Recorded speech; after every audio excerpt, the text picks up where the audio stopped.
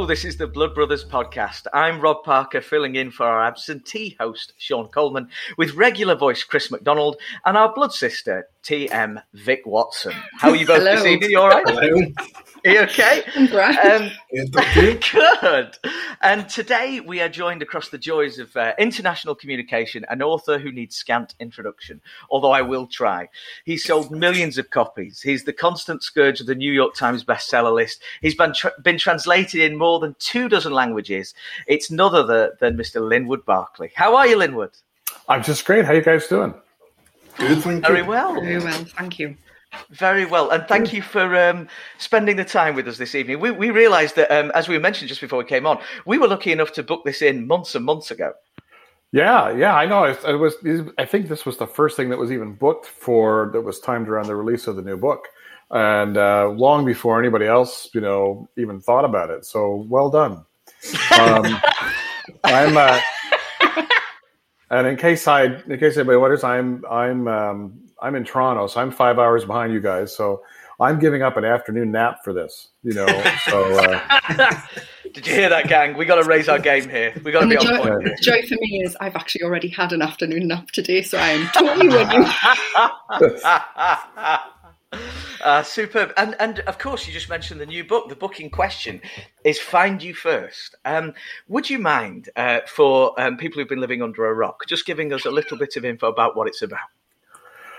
Okay, so Find You First. Well, it's another thriller, and it's about a guy named Miles Cookson, who is a kind of very wealthy tech guy in his early 40s, never been married, and he's got so much money he can buy everything he wants, but except time, because he's learned that he has a terminal illness, and the doctor says, well, it's terrible, but it's a good thing you don't have kids because there's a 50% chance that if you did, they could inherit this condition. And what the doctor doesn't know, but Miles does, is that, more than 2 decades ago, he was a sperm donor. So there could be any number of heirs, offspring out there.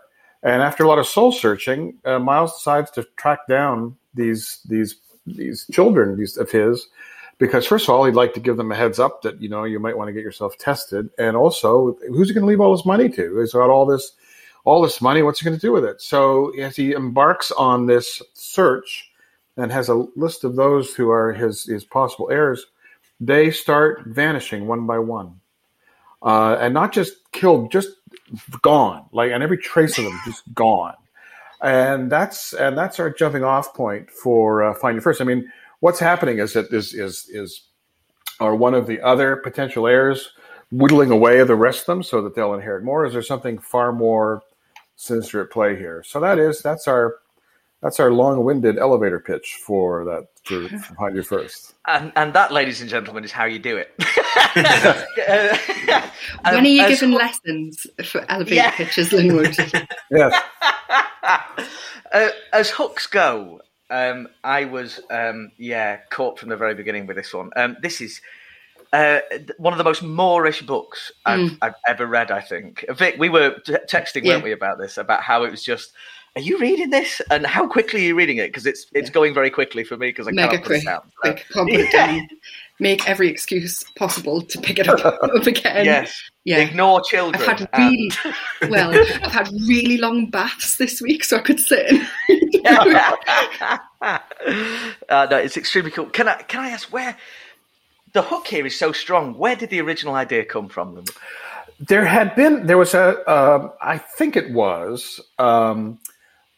was an article in the New York Times magazine, and it was really just a photo essay by someone who had sort of tracked down these half siblings that they had, because they were all came from the same sperm donor. So it was just kind of tracking these down and finding all these different people that they were related to. And as thriller writers tend to do, I think, well, isn't that lovely? But how could that go horribly wrong? and so I started thinking, and I think that was the beginning of the idea. And then, as is often the case, I really needed another story to go with it. And I'm kind of hesitant to get into too much of what it is, but there was another sort of parallel story, because at first I started thinking about, well, how will I work this out? And why are all these possible heirs disappearing? And I didn't like the answer that I could come up with. I thought it wasn't good enough. And then I thought, I need another story that's going to dovetail with this one. And once I had that figured out, I started writing. Brilliant. Can I just ask the other storyline that you're not really talking about? Everyone's going to suspect what it's based on in real life, right? Is it meant to be really obvious? Yeah, I guess it's okay if we say. I mean, there's the other storyline is in part sort of inspired by the Jeffrey Epstein story, and one story in particular that came out about him several years ago. So that's another tale that's kind of as going along through this as we're kind of jumping back and forth between Miles trying to find his possible heirs, and in fact finding one of them, a young woman, an aspiring documentarian named Chloe. And he and Chloe kind of together team up and they start looking for the rest. And that's when we find all of them are vanishing. But these chapters are kind of interspersed with these other chapters about this guy in New York. And I think for a long time, we really have no idea, what does this story have to do with Miles's story? Yeah. And we're gradually heading towards this kind of intersection of where these two stories are going to come together. Amazing. Please, can I ask about your writing process? Because you talked about having one story and then thinking about the other. Are you a massive planner, or do you kind of see how it goes? Well, I'm kind of both. I mean, I know they talk about, the cliche is, are you a plotter or a pantser, one who plots everything out, or do you go by the seat of your pants? And I'm kind of sort of fall in between in that I know the big picture. I know who did what. I know what the foundation of the story is. I know what the machinery behind the background is that's driving the story. And I really know where I want to end up. So I know I can see where I'm going.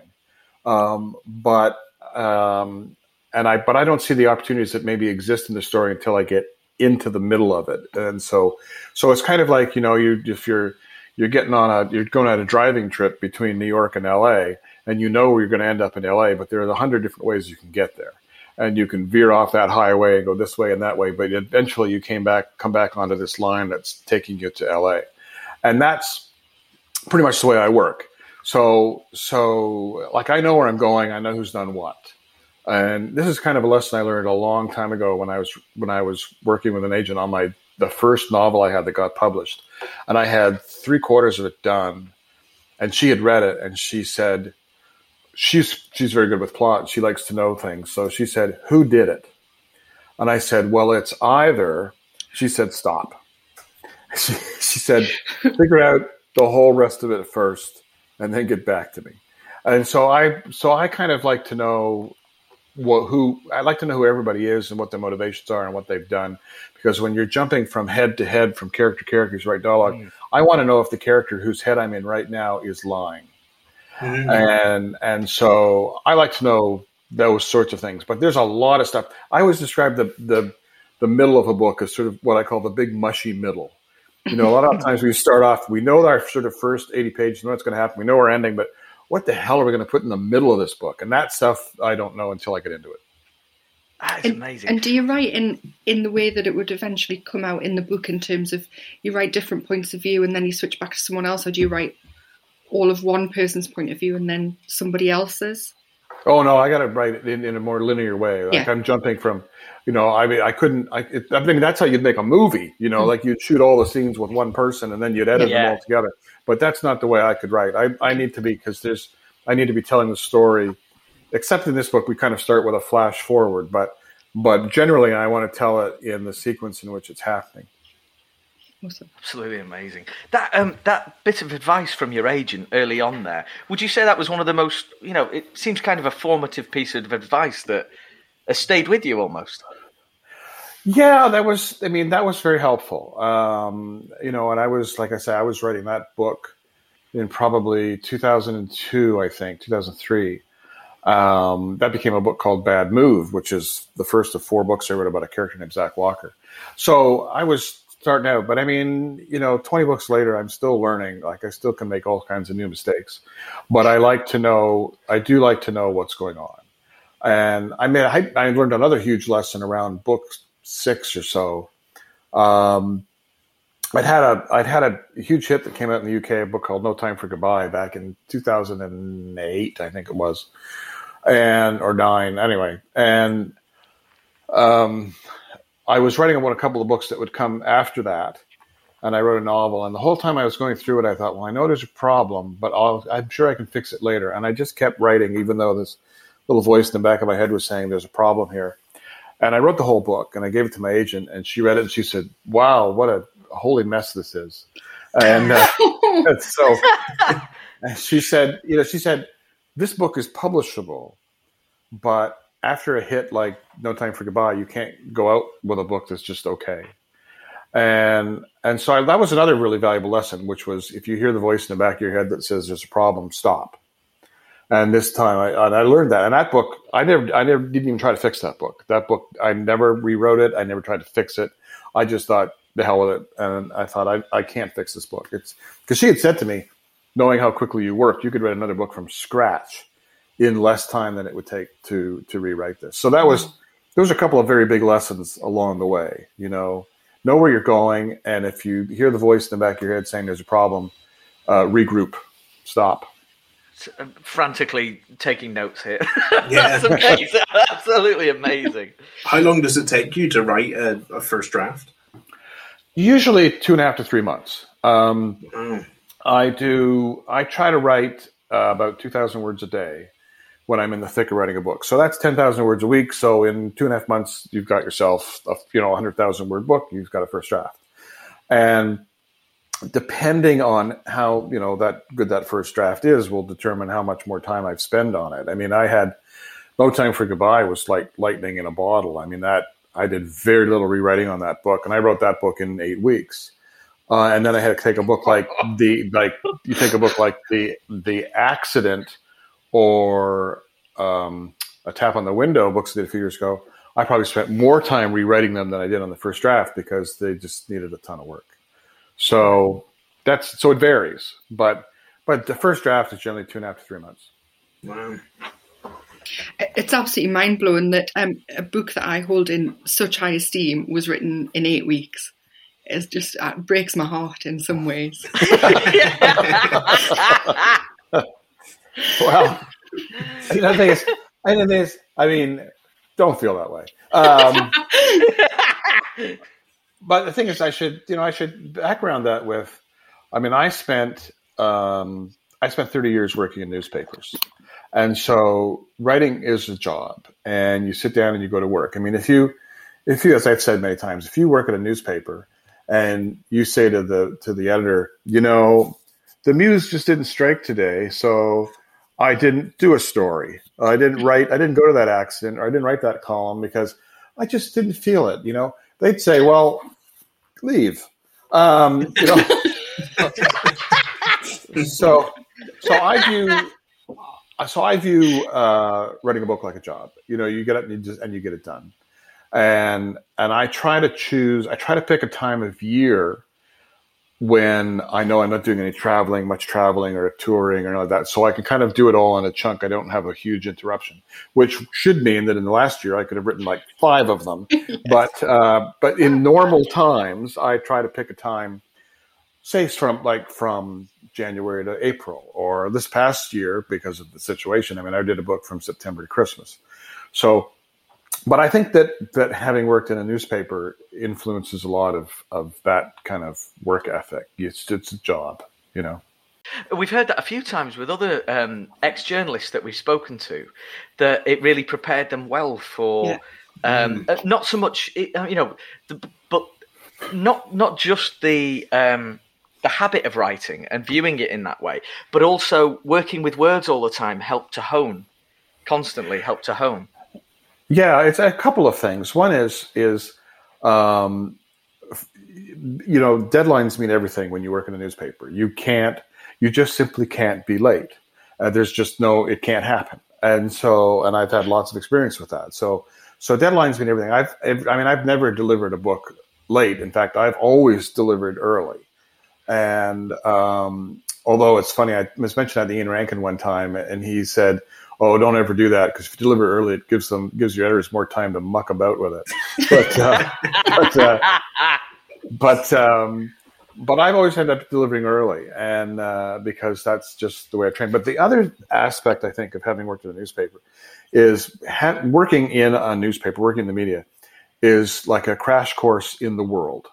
So you just learn how everything kind of works because, one day you went to a fire, and the other day you went and covered a town council meeting. The other day you interviewed some TV star, whatever. But you just kind of, through osmosis, you just start learning all kinds of stuff. So at least for me, when it comes to writing, I think, well, every once in a while I hit something, well, I have to learn how that works. I don't know that. But generally you kind of know the machinery of the world. So that is a tremendous help that way. After so many books, do you still get excited when you sit down on day one of the new one? Excited is probably the wrong word. Filled with terror. Enormous dread and doubt. I mean, I have a friend, a guy named Tom Straw, who's become a good friend, who's a well-known writer and TV writer, producer stuff. And he said, I love this so much. I wrote it down and put it on a sticky on my computer. He said, somebody asked him, the other day, he said, what's it like to be a writer? Thinking, wow, just the mobs of attention. But they said, what's it like to be a writer? And he said, it's a constant war with doubt. And I thought, that's so perfect. It really is perfect. And so when I start a book, it's a little exciting. So if I get that first chapter, the prologue, then I think, I think this is working. But an even better feeling is finishing. Yeah. And although I always find that once you send a first draft to your publisher, that's like waiting to get tests back from the doctor's office. It's like, how bad is it going to be?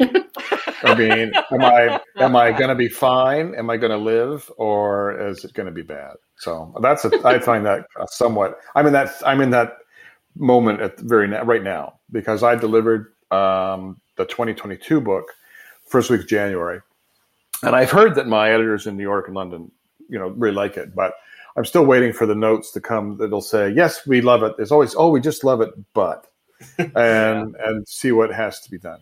So. And is that usually how far ahead you write, Linwood? That you're a year, as it were, in advance? Yes. You tend to, those of us who are on a book a year regimen, because a lot of us who write crime and thrillers, like, whether it's Michael Connelly or Lee Child or whoever it happens to be, the public sort of is like, well, we want the new whatever this summer to take on our trip. So those of us who are on that kind of a schedule tend to deliver around the time that a book comes out.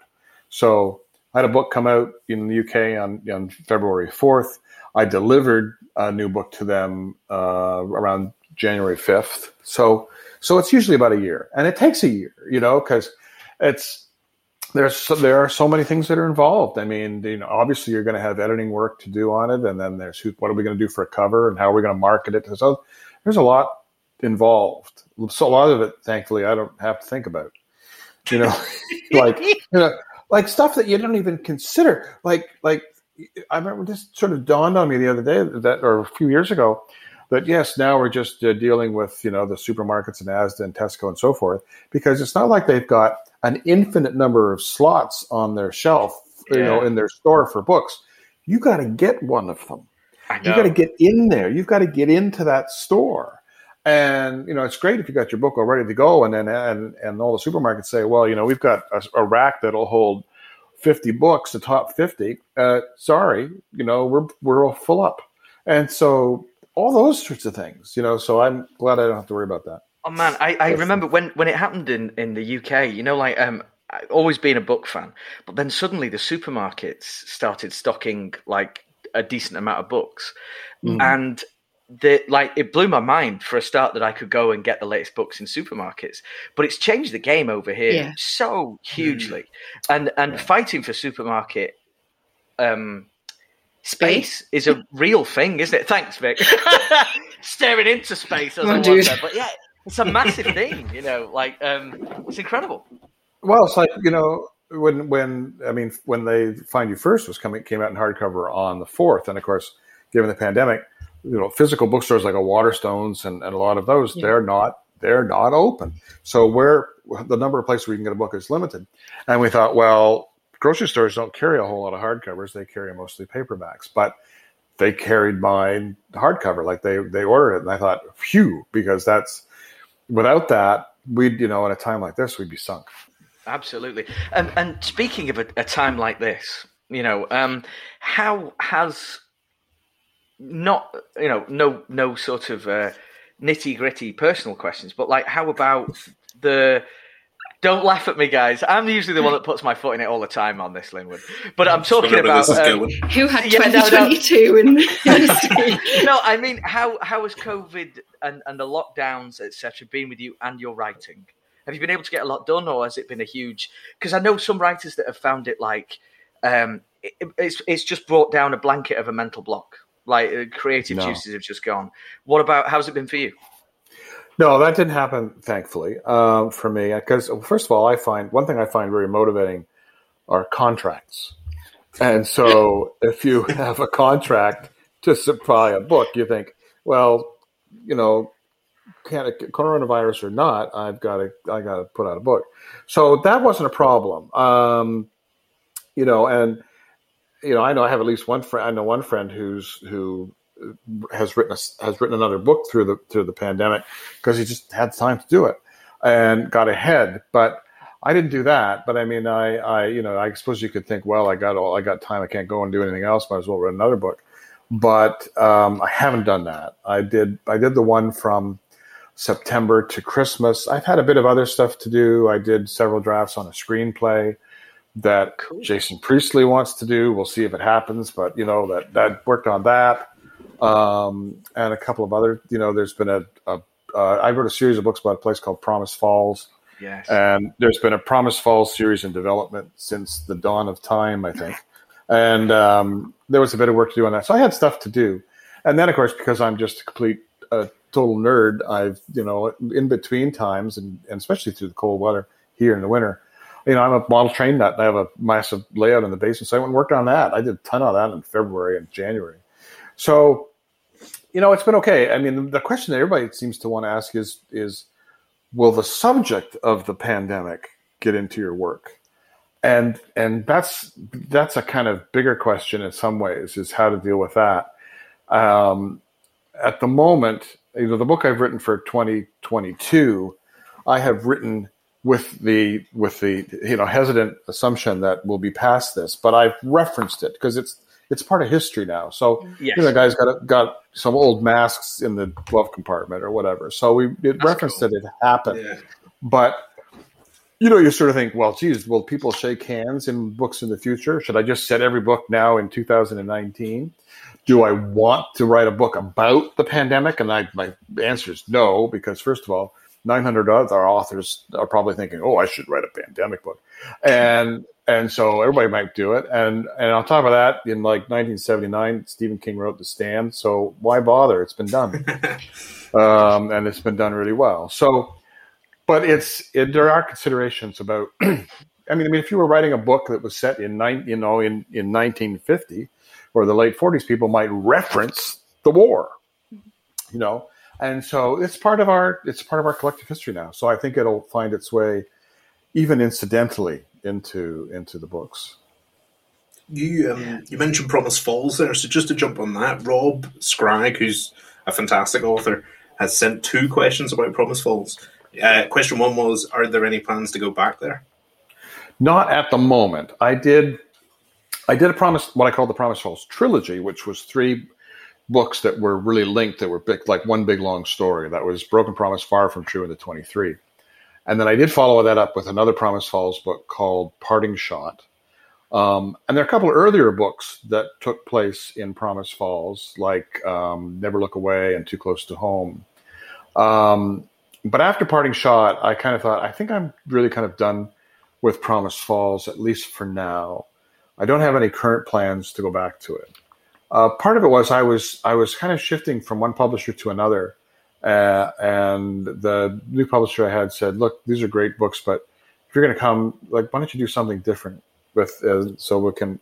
And the first non-Promise Falls book for a while was a book called A Noise Downstairs, and since then there's been A Noise Downstairs, Elevator Pitch, Far From True. It's all been pure standalones since then.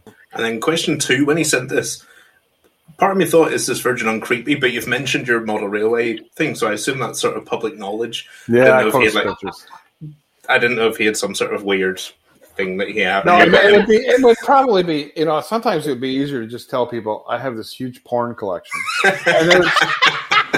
And people would say, yeah, I get that. I have, so do I. You come over, I'll show you mine. But if you're going to say I have this huge monorail, and they think, wow, that's weird.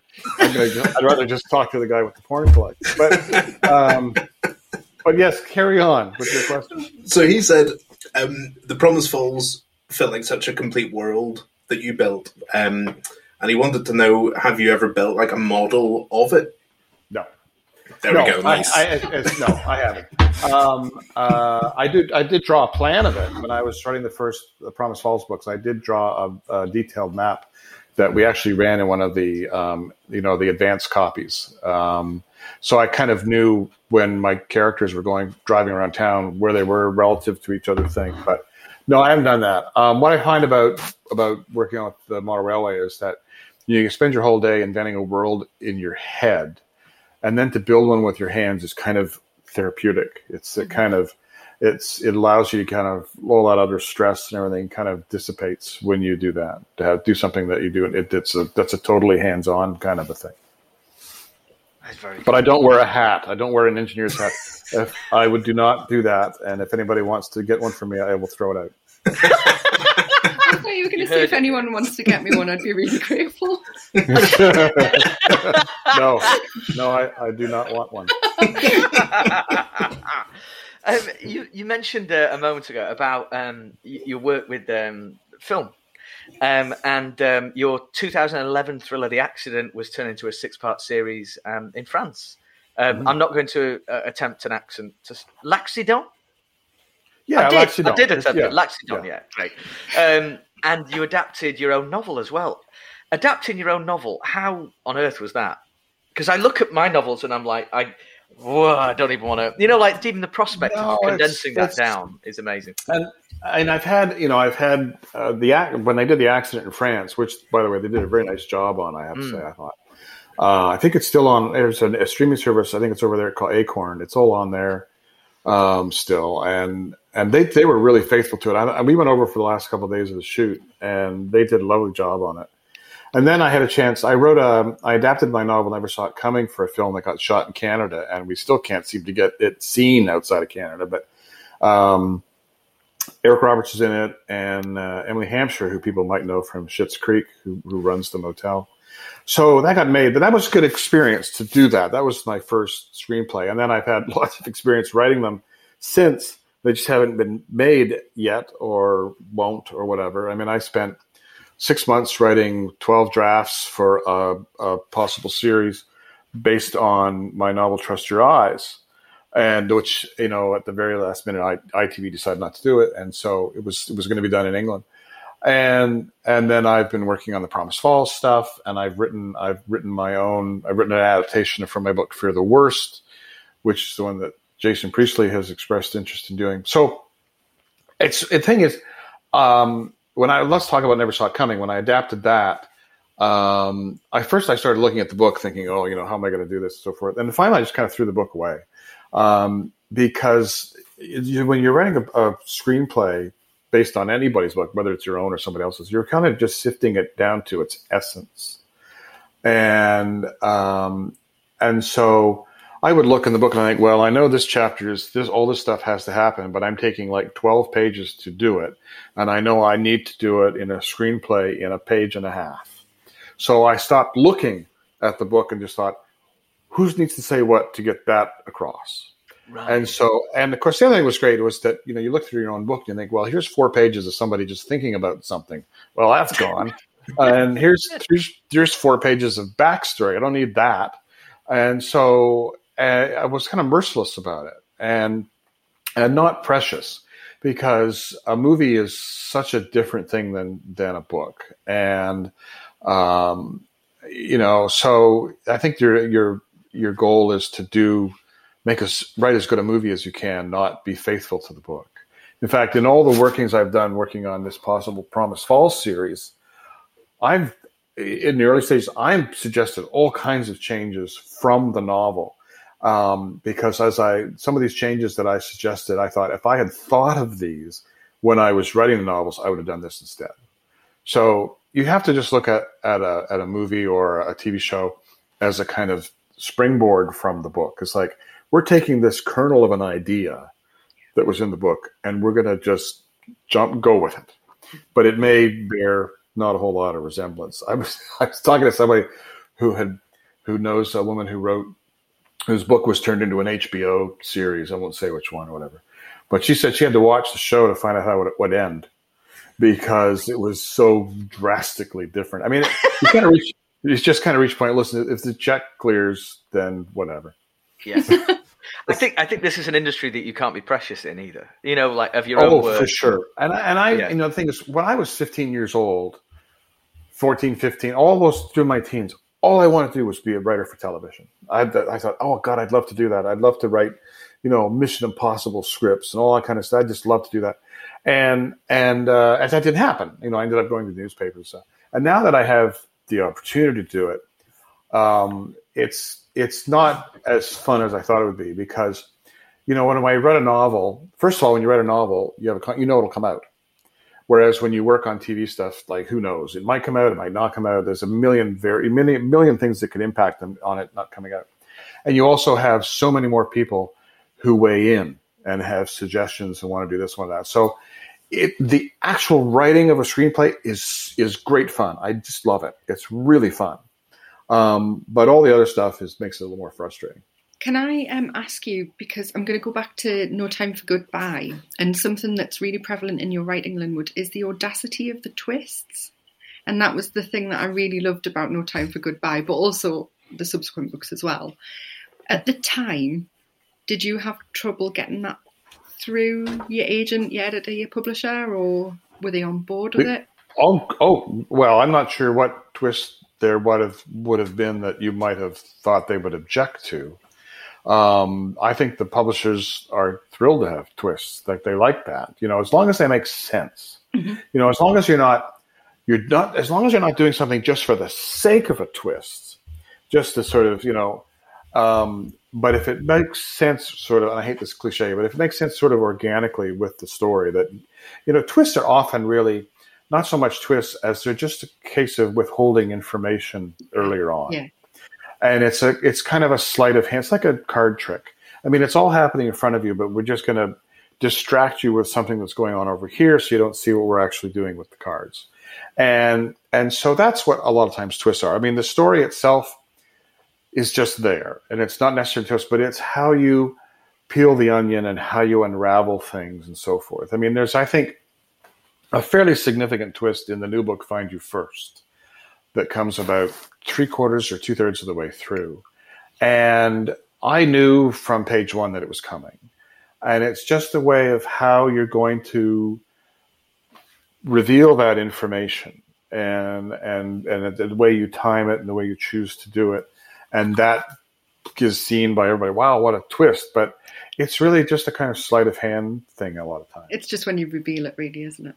It really is. And it's also a case of misdirection. It's like, we want to lead the reader to look this way and to think this way and to be doing this. And so you're giving them information that's kind of bogus or whatever, just so they're looking over at this little shiny light over here. And then you bring out this thing over on the other side and think, oh my God. And so that's something I've always tried to do.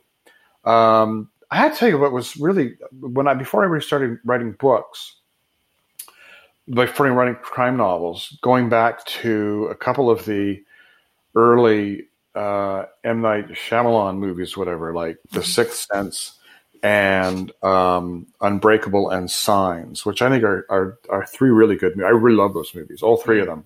Can we throw The Village in there? Would you accept The Village in there? No, we can't. No, not even for a second will we throw The Village. Man. Not a chance. But the first three, those three, I think, and Unbreakable is my favorite, actually. Love that movie. So I look at what he did, and I thought, it's all, like, you look at The Sixth Sense, and it's all there in front of you. Like, it's all there. and when you rewatch it, you see how he fooled you, but it was very, very so cleverly done. And the same is true of the others. And it's the planting of what seems to be unimportant information but it's there. In signs, the girl leaving her glasses of water all over the house and so forth. And it's those, and I thought those were very, very clever movies. And another one around way back in the early 2000s, I think was influential in terms of the way he develops a story is J.J. Abrams, because I was looking at things like going back to Alias, and the third Mission Impossible movie, which J.J. Abrams did, which is where he takes a really dramatic moment and leads with it.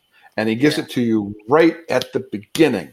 And then after 3 or 4 minutes, that scene ends, and then we see the little thing that says 48 hours earlier or 3 days earlier or whatever.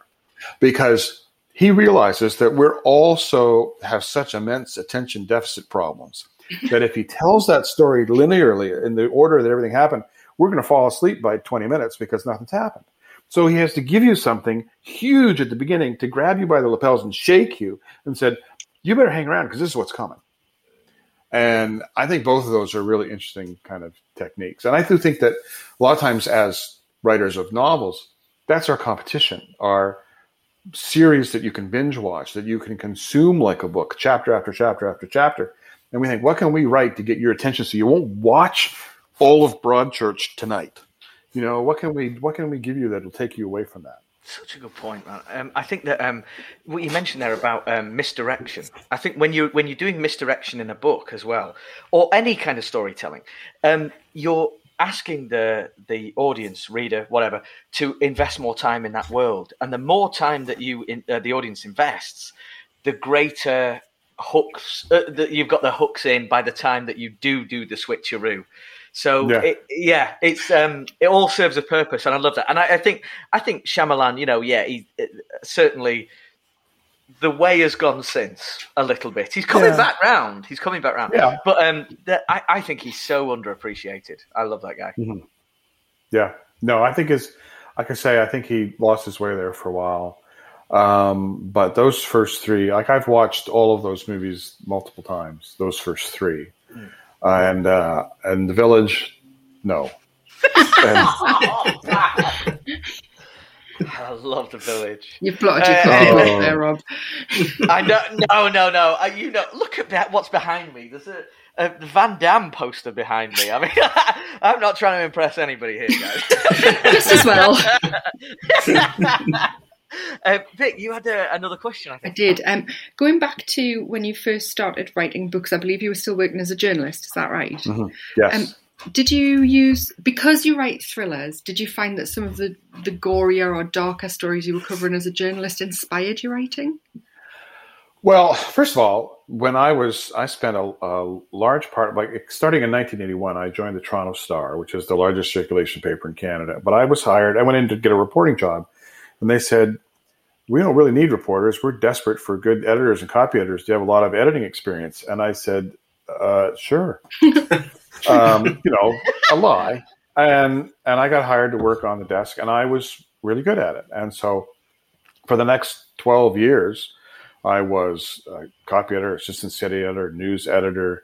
I was, although I did all those things. And then I started writing a column in 1993, but it was allegedly a humor column. So I wasn't going out covering things and so forth. Mm. But I was immersed in it all the time, even if it wasn't a story I was covering. Mm. And Bad Move, the very first of the Zach Walker books, is in part inspired by an event that I worked on as an editor very early in my career about a young girl who had been disappeared and was murdered. And so a lot of that kind of carried over into it. But I think that just the experience of what it's like at a newspaper certainly finds its way through the first 4 Zach books, which are sort of comic thrillers. But there weren't a lot of specific incidents that I was in any way involved in that further, that made their way into my books. Mm. I think newspapers just taught me how to write, how to work quickly, how to be serious about it. deadlines and how not to be precious, because in newspapers, I mean, everything gets ripped to pieces. And it also, the thing is, it did teach me how to work quickly and how to rewrite quickly. I mean, I can remember a night when we had a major story that landed at 7:30 in the evening. It had to be done by 10. It had to be off the floor. It had to be getting pasted up and ready to roll off the presses by 10:30.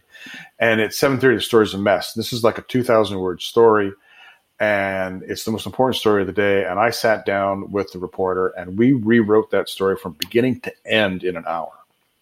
And so that's what I learned how to do. And that's the way I always had to work. So it's funny because when I was working on the Trust Your Eyes possible screenplay, and I was working with Martin Campbell, who directed the Casino Royale and so forth, and I would be on a big conference call, and there would be like 100 suggestions of things that they wanted to fix with the script, and then I get off the phone with them, and I would just do them, and I would send it to them the next day, and they were like, "What's wrong with you?"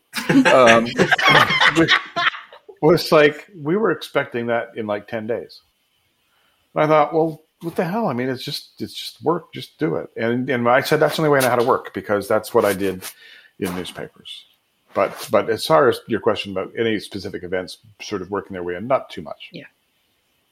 It's like these long-winded answers. You ask a simple question. I could have just said no. I could have said no, and then he just blathers on for like half an hour.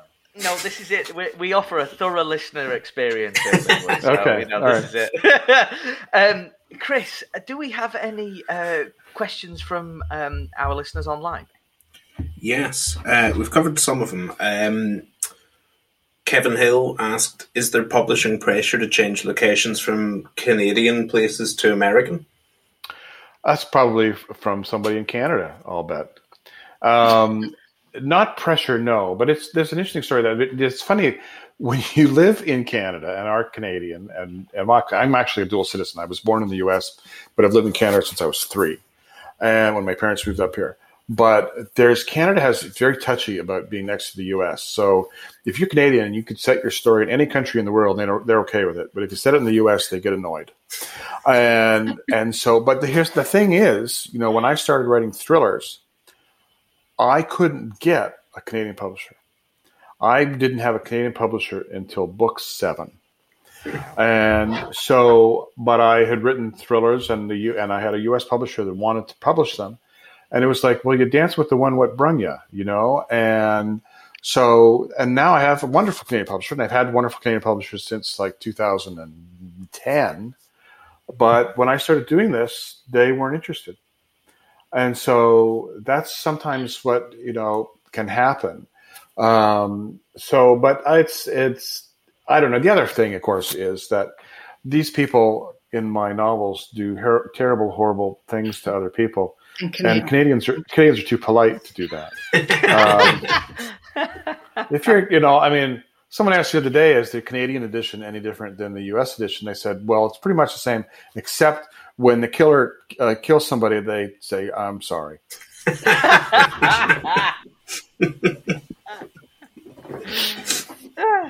Anything else, Chris? Yes, there's one more.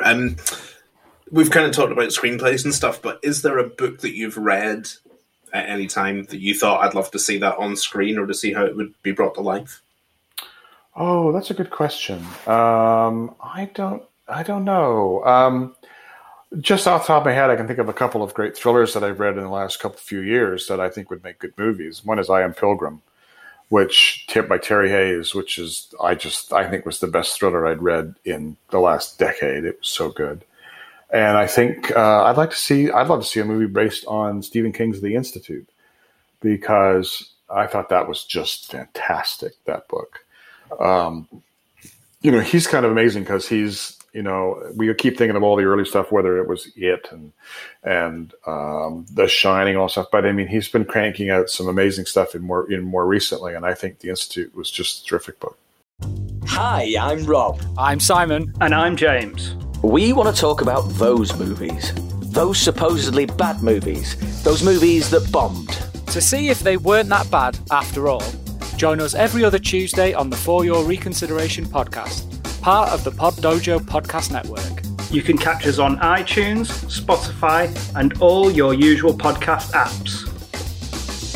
And it won't cost you a solitary bean, mate. It's like it's free. It's just like it's free. And then you give The Village a rather scathing. Would it be fair to say that? Would you give it 1 star? Oh, I don't know. What's less than that? I mean, it's That's enough. The Village really does start off. You know what The Village is? The Village is a 30-minute Twilight Zone episode. That's what it is, because it's got that kind of a level of a twist. And if you can't see the twist coming, you're just not paying attention. And I mean, when they say, we're going Linwood. I didn't see it. when that one character says we're going to have to go and find the medicine that helps him with his moods, I thought, oh, there you go. There it is. Like, it was just obvious. And there was a reviewer on TV in the States who reviewed that movie so well. In one line, he said, the first hour of The Village, you're wondering what can possibly be happening. And in the second hour of The Village, you find out nothing's happening. And that was just perfect. Perfect review. This was sort of my link into a game rather than just wanting to give The Village a kicking. We play a game. we play a game called 1 star or 5 star, where I've looked at someone who's given one of your books a 1 star review, which I'm not going to read out. There aren't many, based on the ratios, but I've picked one person, and I've looked at what else they've reviewed. I've picked 3 items that they've also reviewed, and all you two need to do is tell me whether they loved it or hated it. Okay, I think I get this. I have to tell you, there was a lovely 1-star review a few years ago. The Thriller writers at their Thriller Fest conference, they had a contest for finding the worst Amazon review you'd ever had, and I was sure I would win because someone had reviewed The Bad Move, the first Zach book, and said, this is the first book I've read where I was really hoping that the protagonist, the main character, would be killed by chapter 2. And I thought, surely I'll win this. But Lee Child won.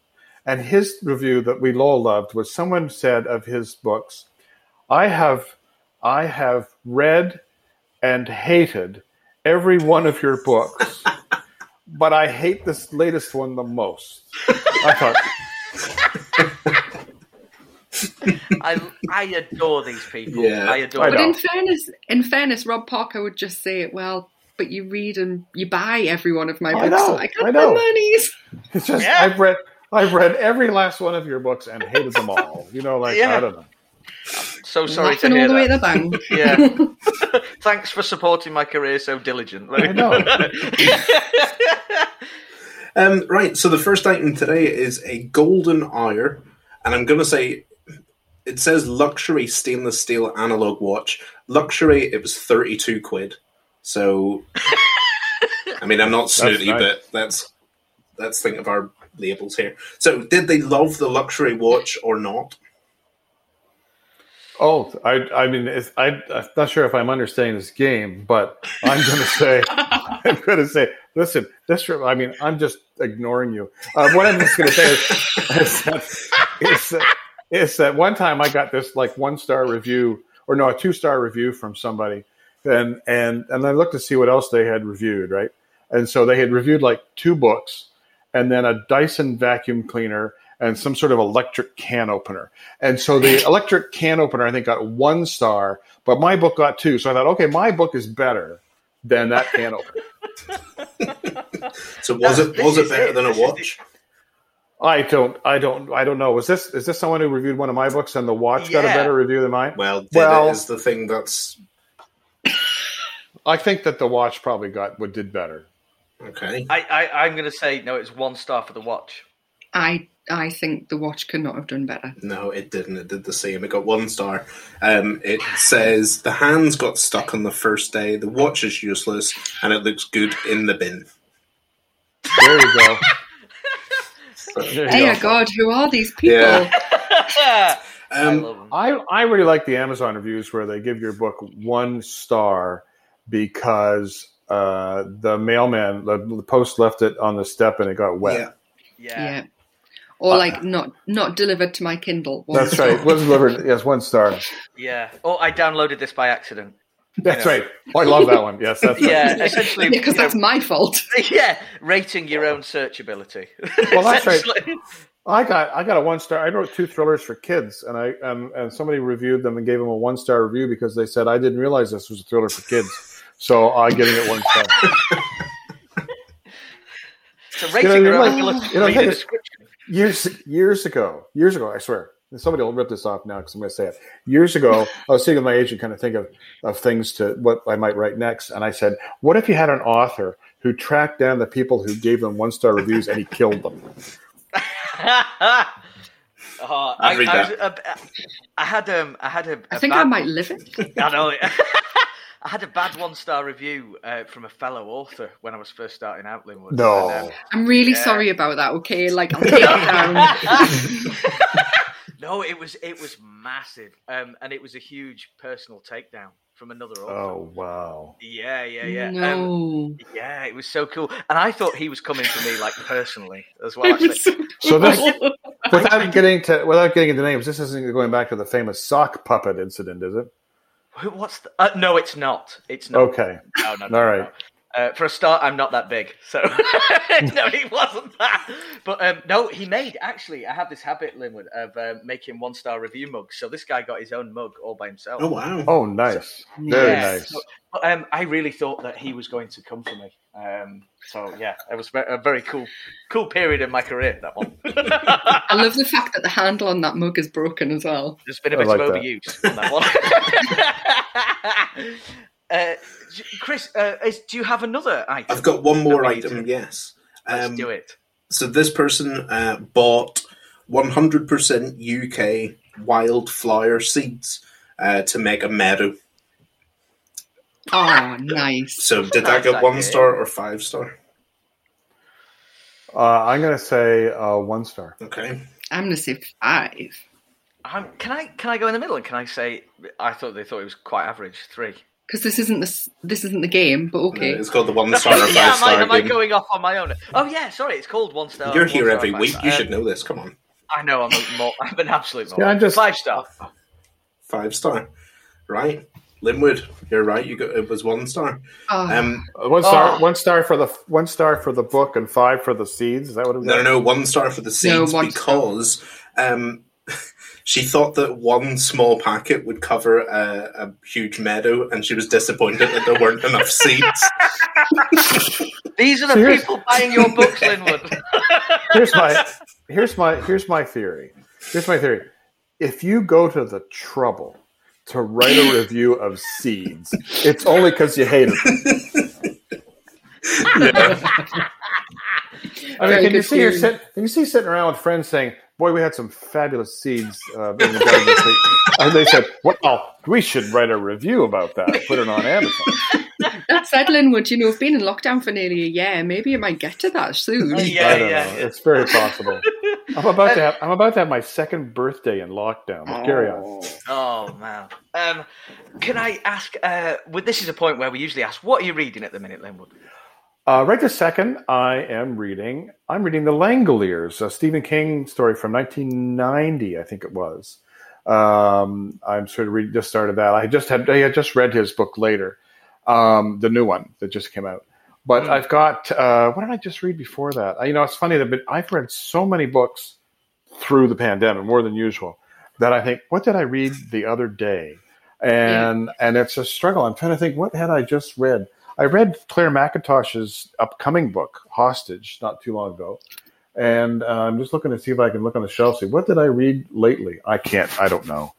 It's just sort of, it's all a blur. But you know what I read discovered in the last year? I had never really read Philip Kerr's Bernie Gunther novels. Oh yeah. And I had read one maybe before the pandemic. I have now read all of them. Wow. And through the pandemic, and I'm just like, wow, just a huge wow, and it's too bad we won't be getting more from him. I would read. He's the kind of guy you read those books and you think, am I ever glad you don't have to be this good to get published? Yeah. Yeah. Chris, are you having a similar thing with McCarran at the moment? Yeah, I've finished the series now, and I'm devastated. All right. Absolutely got it. Is that what you're reading at the minute, Chris? Oh no, you've finished, haven't you? I'm finished. You know what I'm reading? I'm reading you. Well, I was reading you. It took me all of about a day, even less. Rob is bringing out a sort of horror novel, and honestly, I tore through it. I gave up Lions, and yeah, it was just incredible. So yeah, amazing, and it's going to be huge. That's my next. That's my next. Yeah, thank you. Really good. Do I send the money to the usual account? Is that right? Top up my beer. What? Thanks so much, man. What about you, Vic? People will have heard me say this before. I have to read a Kindle in bed so that I don't have the lamp on to disturb my husband. I read under the covers. So on my Kindle, I'm reading Anthrax Island by D.L. Marshall, due out in a couple of weeks. And my paperback for the bath is Call Me Mummy by Tina Baker. Oh, I've heard good things. It's very good, but as the mother of a young child, it's like I can only read a little bit and then I have to put it down because it's actually very visceral and quite horrible. But really well done, but it's just too much. Yeah. Oh, superb. I would recommend. Have you got a paperback of Anthrax Island there? No, I haven't. No, don't worry. I was just arranging my props. For myself, today I finished Find You First. So tonight I get to start Dark Sky by CJ. Oh, yeah. That's great. Is it good? Oh, I just... No, I haven't read that one yet, but I mean, he's a very good writer. Yeah, he's it becomes a yearly event, when one of his books comes out. So really excited. With that, thank you so much for joining us tonight, Linwood. It was a pleasure. This was a lot of fun. You guys were just a blast. This was great. Thanks so cool to much. meet you. Thank you. Yeah, I think for our money, I can't speak for everyone, but for me, Find You First is you used that word bingeable before. When you're competing. Find You First is extremely bingeable, extremely thrilling, and is without doubt the work of an elite crime writer at the top of his game. Vic, can I also it's so far my book of 2021. Oh, there you go. Thank you so much. Thank you. Thank you so much for a great read. Let's just say it is kind of early in the year, but That's a high benchmark. I mean, if this were the first week of December, I'd feel pretty good about it. I'll speak to you in the first week of December, Linwood, and just confirm. Linwood, we've got a couple of moments of admin that we need to do, but we'll let you go now. So we'll say goodbye. It's been a pleasure. Yeah, thank you very much. Thanks so much. See you again. It's lots of fun, guys. Take care. See you Have later. a great Sunday. Bye-bye. Right. Gosh, he was rather nice, wasn't he? Lovely man. What a lovely chap. And a little bit inspiring, I dare say. When they say never meet your heroes, that's been going through my head all day. And actually, never meet your heroes because you'll just be totally awestruck. And then, just such a lovely man. I love those ones where they come on and you're like terrified, and then they're just the coolest people. And yeah. Damn him for being such a dude. Yeah, isn't it annoying when they're like amazing writers and lovely people? You just can't even hate them. You have everything. Just moving slightly on. Vic, that was a good segue. Did you like that? Brilliant stuff. Vic, moving on. Vic, you've been very, very busy, haven't you? I have. Since we closed the door to our virtual bar in December, Simon Buick and I have set up Baytails, which is... Woo! Oh, you're doing my woos now. That's I didn't mean it. It was a natural woo. I love it. So Baytails is a website which everybody can access, but there's also members only area, which isn't rude, but I'd just like to clarify. It has fiction and non-fiction and competitions. So there there are some bits that only members can access. So every week we put up either a new piece of fiction or non-fiction. We've had some from McDonald, for example. Woo! Woo! Or not. Yeah, for sure. Rob Scragg, Roxy Key, Danny Marshall, Rachel Sargent, like honestly tons. We actually had a competition to win lunch with Anne Cleves once the world sorts itself out again, which has been won by David Bishop, I believe. So we just have to wait until we can go and have lunch now. So it's like really, really cool. It's £35 for the year, which I think is remarkable value, personally speaking. And in addition to that, we also do virtual events. So our next one is on March the 31st, featuring Leslie Cara, Lauren North, and some dude called Rob Parker, talking to us about beyond writing. So talking about books, but also about things like podcasting. Yeah. And vodcasting. Is that the right word? Their video vlogcast is so good. I know, they're lovely and they're so fun. So I think it'll be super cool. So every time we do a virtual event, we have like a panel or an interview. We also have a guest reviewer. So Chris McDonald's been our guest reviewer. I'm all over this like a rash. God damn it. Yes, you are. And then we also have like a reading as well. So this month it's going to be Kate Quinn, who wrote Black Widows, which is a fantastic book.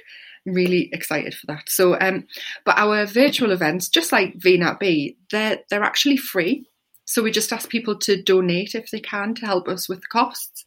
But yeah, that's Bay Tales. So if you go to www.baytales.com, you can find out some more information there. Can I just say on the back of that, you sure can. I'm a member and there's stuff on there for everyone, like you say, there's short stories and stuff, but there's also for writers. Tony Hutchinson put on a couple of videos that I watched this morning. So there's just all sorts of really cool extra stuff that is really, I mean, 35 quid for a year is nothing for what you get. So yeah, you should definitely sign up. It's a really cool feature. The thing is, if you're paying for a streaming service every month, it's about £8. So within 3-4 months, you'll have paid for a year what you would pay for 4 months of streaming. Whereas, like you say, Tony Hutchinson's an ex-chief superintendent of police, and so he gives some information on what not to do or what writers often get wrong and stuff like that in their fiction. And there are other non-fiction articles on there as well, which is just something for everyone. And also, it's really you get nice. like money off. Like there's a Scrivener offer and stuff like that, isn't there? There's money off Scrivener. You can get 10% off at Forum Books, which is my local bookshop, but they post out as well. So I just think it's a great deal, but I would.